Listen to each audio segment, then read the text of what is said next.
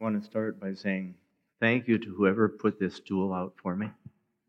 I know this has come to be known as mine in, I think, December, the first time I spoke, and I needed this. I had back issues, and it was hard to stand. And I just want to say today, thank the Lord, I'm free from that pain, and I don't need that. But it's nice to have. Thank you, guys. I appreciate that. 4th of July weekend, we celebrate our national independence. It's a little different this year. Our country is not looking like it did a year ago. Even 6 months ago, changes we never could have anticipated. And our country is divided right now. In fact, a lot of people, and you probably heard this said, our nation is more divided now than it has been at any time since the Civil War. And I think there's probably truth in that. It's not just right versus left, but it's black versus white, and old versus young, and rich versus poor, and CNN versus Fox, and it's not pleasant. It's not that divisions haven't existed in our country before. They always have been, but now doesn't it seem like they're louder and angrier than what we've seen in our lifetime? To me, it seems that way. If you follow the news, you know what I'm talking about. If you don't follow the news, it might be because you know what I'm talking about and you grew tired of it and said, it's better for me to not watch so much. And maybe that was a really good choice.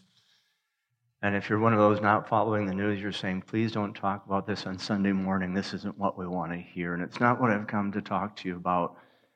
So I'll just sum up what I'm trying to say with this quote. I found this from Rob Winberg. And he says this: the one thing that we can all agree on is our growing inability to agree. The one thing we can all agree on is on our growing inability to agree. That seems to be where we're headed as a nation on this 4th of July weekend. I'll add one more thing that I think we can all agree on. People from both sides of all of these national divides, I think we'd all agree this isn't a good situation. It doesn't make us stronger as a nation. It doesn't make us happier as people. And it's not just a national divide. It's not just Washington. It's our communities are divided. And for some of you, it means your families are divided over some of these issues. And that's not good. So in this age of division, what about the church? What about us? Because the good news is when I read the scriptures, I see that it is possible and it can be for the church to be united in a way that transcends all of those other differences. And I think we've seen that. I've seen that. And I just want to encourage you with 3 quick snapshots of the kind of unity that I've seen among brothers and sisters in Christ.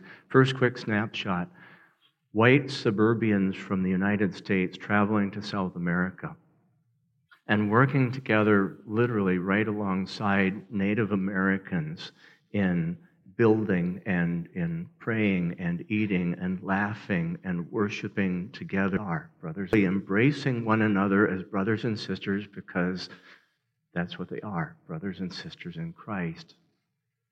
Second snapshot: I've had the opportunity at different times to gather with believers who've come together from 40, 50 different countries, speaking all kinds of languages, coming from all kinds of cultures, but worshiping together with one voice, the same Lord and Savior Jesus. One more snapshot, and some of you have seen this one, and it's professional athletes kneeling together in prayer in front of thousands of people. And they have different color uniforms, they have different color skin, but they worship and pray to the same Lord Jesus. And sometimes the camera catches a glimpse of that, and sadly they turn away very quickly, as though it's something that they shouldn't show, when really that's what we need to see more of, isn't it? The point is that the unity that we share in Jesus Christ is able to transcend all of these other differences. That's the good news that we're talking about this morning. The sad reality is, though, that sometimes we allow those things to divide us. And I suspect that many of you have seen that happen too, and I'll share 2 quick snapshots that I've seen.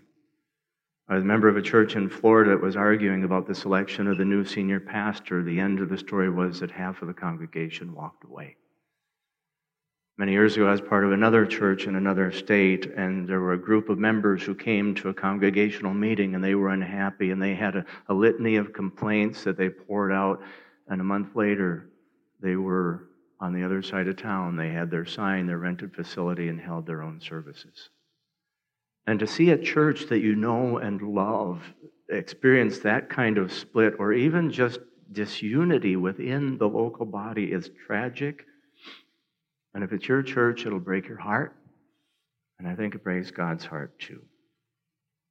So today I want to talk about what can be the cause of a church that's unified breaking down into divisions and having quarrels, and what you and I need to do to make sure that never happens here at Point Way. And first, I'd like to take just a moment, I think because it is commanded in God's Word that we pray for our nation, and this is the celebration of our independence. Let's take a moment to pray for our country as well. Father, we thank you for the United States of America. And perhaps not as united as we would like to see, but you have blessed this nation. You poured out your grace, and we have this relative peace and prosperity and security, and we thank you for that. And we pray for those that have been chosen to lead this country, for our president, for our Congress, for our governor and legislature, for local leaders who in these days are making difficult decisions in unprecedented times, and we pray that you would bless them, protect them, give them wisdom, that they might lead us and make the decisions that will be for the good of all. And Father, we ask not just your blessing for this nation, but for this church. We thank you for how you've blessed Point Way, for wonderful friendships, and for unity that we have in Christ. And we pray today that we might grow to appreciate it more and work more diligently to preserve it. We ask in Jesus' name. Amen. Well, Pastor Charlie's been walking us through 1 Corinthians, and today, as he spends some family time back east, I'll just pick up where he left off. We'll be in just a moment. We're going to be in 1 Corinthians chapter 3. And first, I want to take just a quick review back to chapter 1, verses 11 and 12, to remind us that Paul had heard this report coming from the church in Corinth that there were some divisions, there were quarrels going on. And he said, "It's been reported to me by Chloe's people that there is quarreling among you, my brothers. And what I mean is that each one of you says, I follow Paul, or I follow Apollo. I'm going to give a little, I follow Cephas, or I follow Christ." And I want to give a little background as to what's going on there, because it'll be important when we come to chapter 3 in just a moment. Paul was a church planter. He was the first one who came with the gospel. As far as we know, there was no church in Corinth before he arrived in the year 51, and probably not even any believers in the city, maybe a few scattered ones. But when Paul left a year and a half later, there was a church that was established in the city of Corinth. Apollos came next. He was from Alexandria. He was Egyptian, and he was a very gifted speaker, something that the Greeks loved. And he had a very different style than the founding pastor, Paul. If you were here last week, I wasn't. We were wonderfully celebrating our son's wedding in Nebraska. But Pastor Charlie would have been speaking from chapter 2, where Paul talks about how he did his ministry, and it was very different from Apollos. He said he did not come proclaiming the testimony of God with lofty speech or wisdom. And he said that he was actually there in weakness and fear and much trembling, and his speech and message were not in plausible words of wisdom. In other words, he wasn't impressing anyone with his oratory style. It was simple words, simple message that he was communicating. It's not that he couldn't, he says them. He had the intellect to do that, but he wanted to focus on one thing. He said this, I decided to know nothing among you except Jesus Christ and Him crucified. The simple message of Jesus, the simple message of the cross. That's what he came bringing. Well, after he left, then comes Apollos, and he brought in all those other things, the lofty words and the wisdom. And I'm sure that when Apollos got up to speak, there was no fear, there was no trembling, there was no weakness.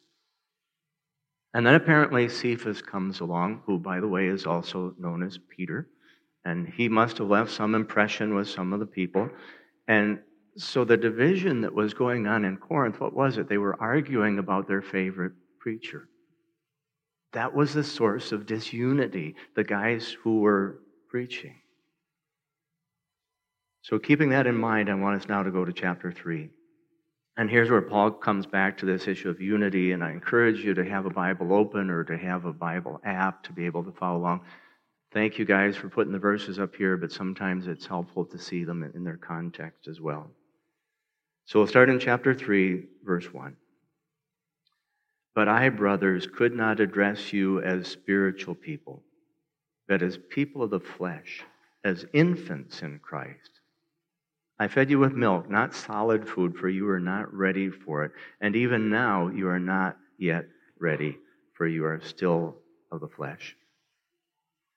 Paul first came to Corinth, and he gave very simple, clear, basic, foundational messages about Jesus and the cross.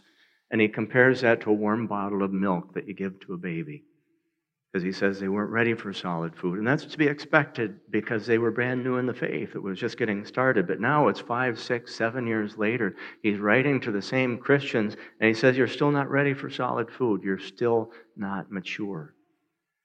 And the evidence, what convinced him that they weren't ready for solid food, that they were still immature, were those divisions. They were arguing about their favorite preacher and their favorite style of teaching. Verse 3, for while there is jealousy and strife among you, are you not of the flesh and behaving only in a human way? For when one says, I follow Paul, and another, I follow Apollos, are you not being merely human? Some were saying, I really like the simple, clear message of Paul, and he's my favorite. And others were saying, no, Apollos, he's so impressive, and he really gets deep, and that's what I like. And Paul says, that's not spiritual talk. That's fleshly. That's immaturity. So the first lesson that we can draw today is this: disunity somewhere in the church is evidence of spiritual immaturity. If you see disunity in the church, somewhere behind that there is immaturity. You've been around on Sundays, you know, Pastor Charlie's been talking about focus. I see he left the binoculars up here. I tried these. I can't see anything. I don't know what he's talking about with those. But he's been talking about focus because the problem in the Corinthian church was that they had lost their focus on Jesus. They were looking at personalities and styles and their own preferences, and it was getting them off track. Because focusing on personalities and styles will lead to disunity. Focusing on Jesus brings us together. Think about this. As far as we know, the Corinthians had only heard 3 speakers. They had heard Paul, they had heard Apollos, and they heard Peter come through. And that was all it took for them to get into fights about which one did the best job. Turn that to today. How many speakers do we have opportunity to hear? If you've got access to internet in your pocket, if you've got a computer at home, you can hear literally thousands of different speakers, some very gifted ones. How much more could we fall into those kinds of disputes? And I have seen, I don't know if you've seen it, some Christians who become very enamored, and they start to go with a certain teacher or preacher or church or style of ministry, and they start to sound sort of like the Corinthians if you listen. You know, I'm a big fan of Francis Chan. I can't get enough studies from Beth Moore. I follow, and you can fill in the name of the person that you like the most. Maybe you want Pastor Charlie, you wish he'd speak more like Charles Stanley. Or some of you wish you'd speak more like Andy Stanley. And we all have our preferences. And if we get so wrapped up, we can get distracted, lose our focus. And that's immaturity, and it impacts the unity of the church. You know what mature Christians do? They say, we're going to let Pastor Charlie be Charlie because God made him unique with talents and gifts. And our job as mature Christians, we recognize, is to come on Sundays and not be critics. It's not to be giving a grade to the sermon. It's to listen to God's word and pray that we, by the power of the Holy Spirit, might put into practice what he's saying to us. That's maturity. And I don't want you to understand that there's anything wrong with listening to speakers outside. That's actually a very good thing. We have wonderful access to good teaching. We've got Christian radio, the Word. The church has a service here that if you're not familiar with Right Now Media, you need to ask the guys back in the sound booth about that. It's the Netflix of Bible teaching and Bible studies, and it's great resources. And some of you, I suspect, during the time that we weren't able to gather here on Sundays, you were looking online. And you found there's some great churches, there's some great teaching, and it's good to take advantage of that, but to keep it in perspective. And remember that guy that you're watching on your smartphone, he's not your pastor. Charlie Bolstridge is your pastor.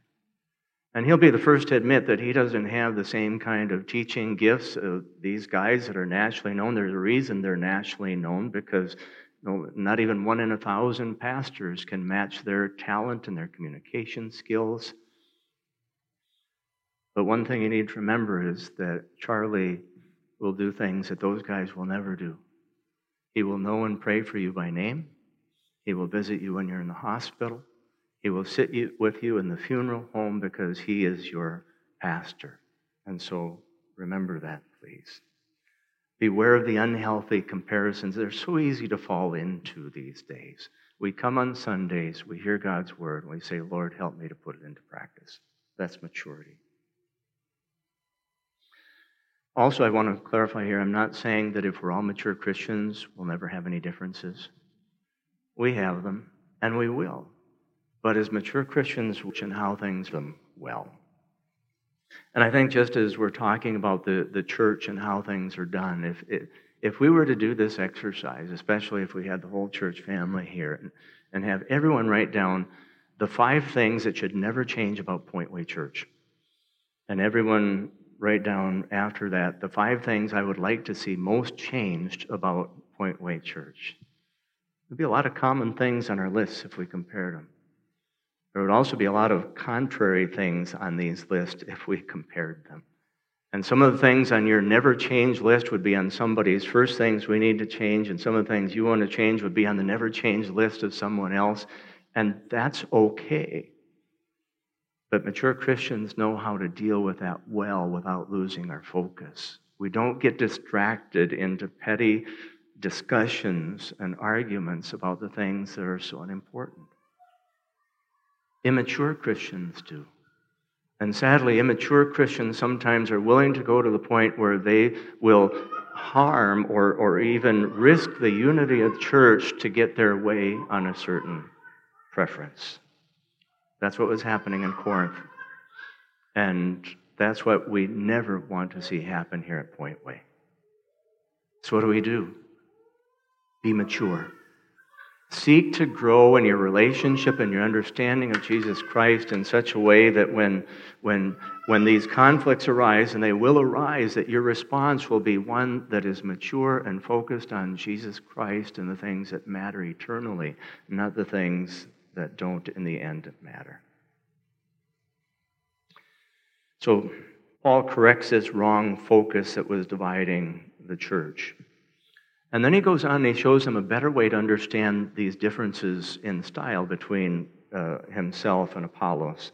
And it's helpful to us as well. Verse 5. What then is Apollos and what is Paul? Servants. Servants through whom you believed the growth Lord assigned to each. I planted, Apollos watered, but God gave the growth.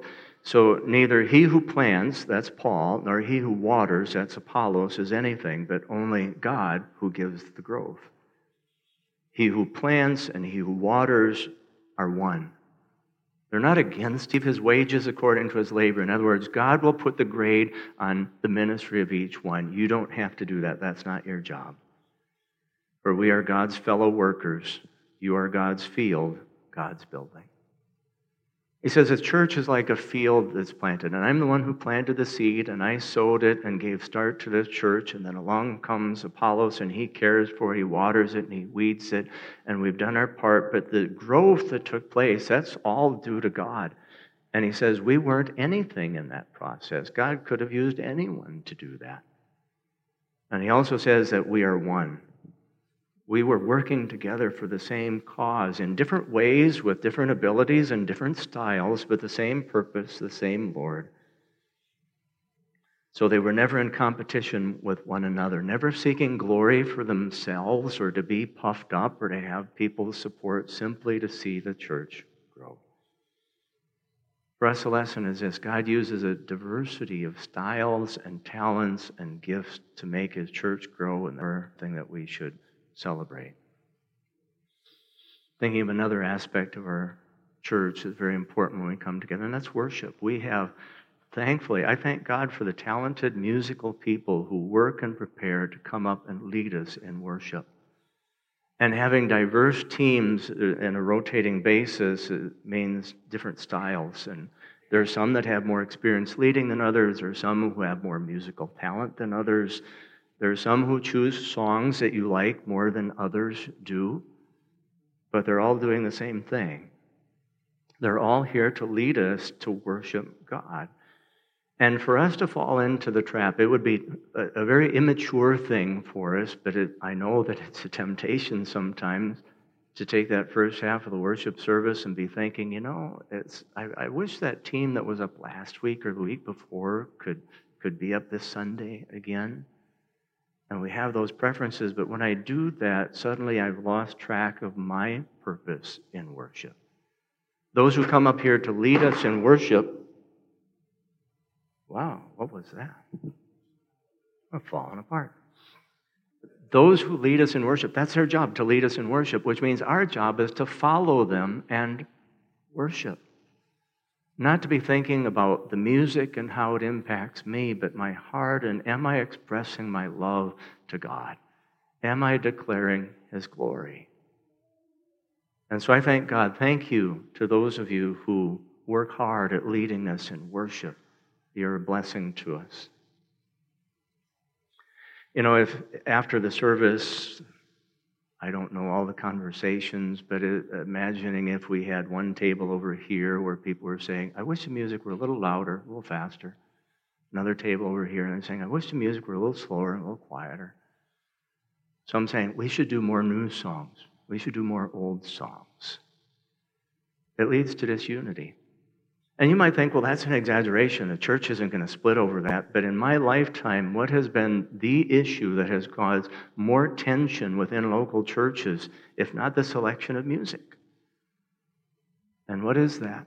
It's evidence of immaturity, that we've lost our focus. We're looking at the wrong thing.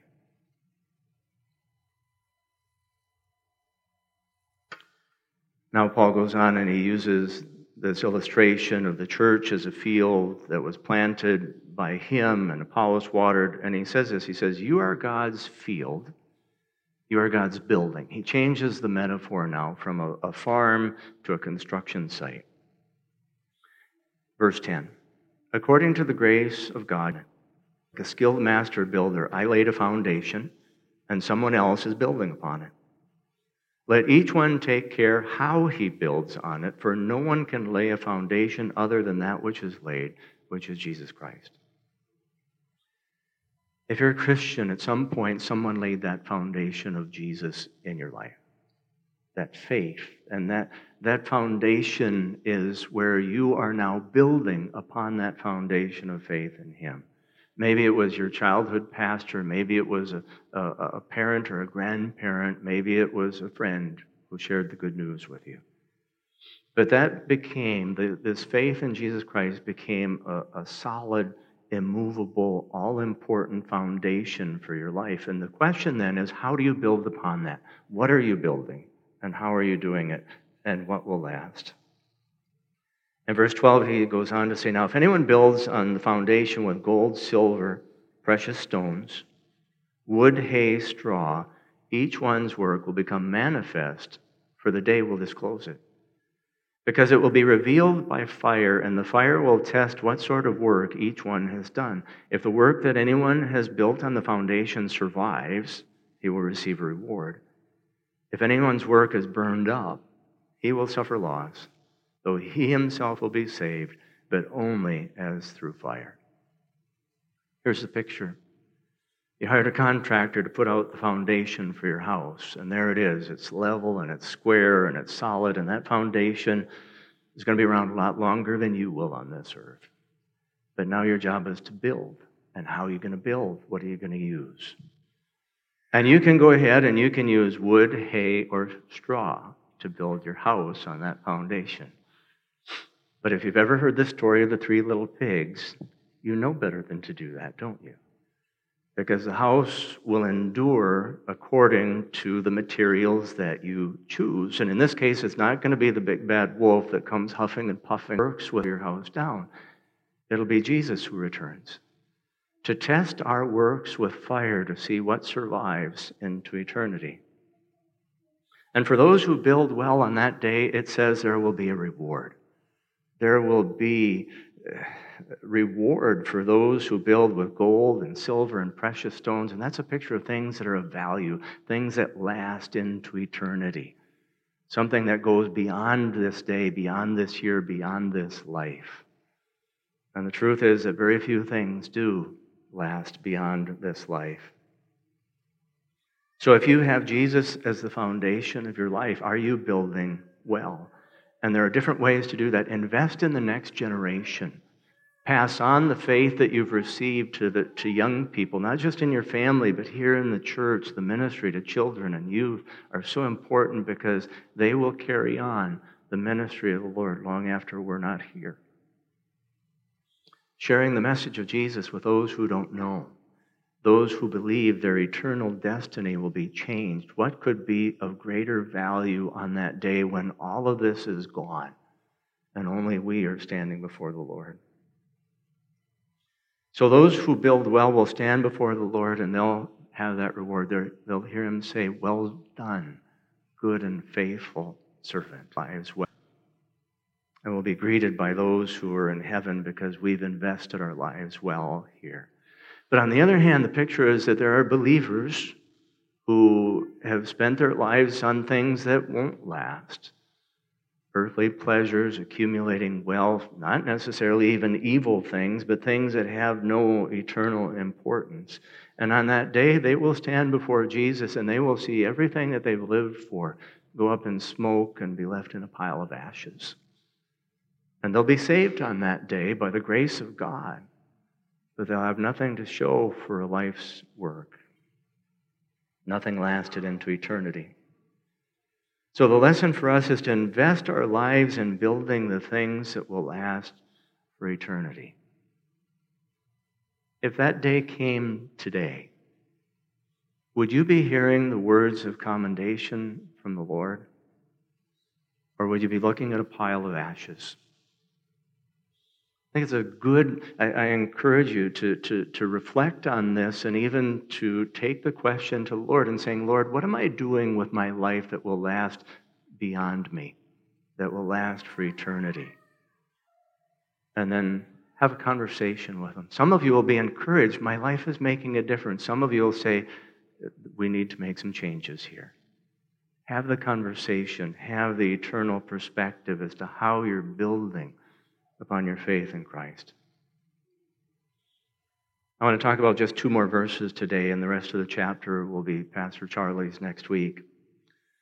Chapter 3, verse 16 comes to us. It's a rhetorical question. He says, "Do you not know that you are God's temple and that God's Spirit dwells in you?" When Paul says, "Do you not know?" it's his way of saying, guys, you know this. We've talked about this. This is really basic, okay? You are a temple of God. And those of you who have been taught the Scripture, this is pretty basic for you too. You've heard this, and it'll come later in chapter 6, verse 19. Paul says that our bodies are a temple of the Holy Spirit, and He lives in us. And so the idea is that you are His temple, and you are His temple, and you are His temple, and I'm His temple, and you're His temple, and we're all temples, and the Spirit dwells in us. And the application of that is then we need to take care of the temple. We need to take care of the body because it's for His honor and glory. But that's not what this verse is saying. It's actually saying something very different. Because in verse 16, what it's saying here is that all of you together, this is you all here that we're being talked about. In fact, I think the NIV says the word together. And so it's saying, so yes, you or we all together are the Spirit's temple. So yes, there's a sense in which my body, your body are temples, But this is talking about us together as being the temple, the dwelling place of God. And the Bible says we should know that. That should be obvious. Do you not know? Do you not know that you're a temple, God's temple, and that God's Spirit dwells in you? But then verse 17 comes with a warning. If anyone destroys God's temple, God will destroy him.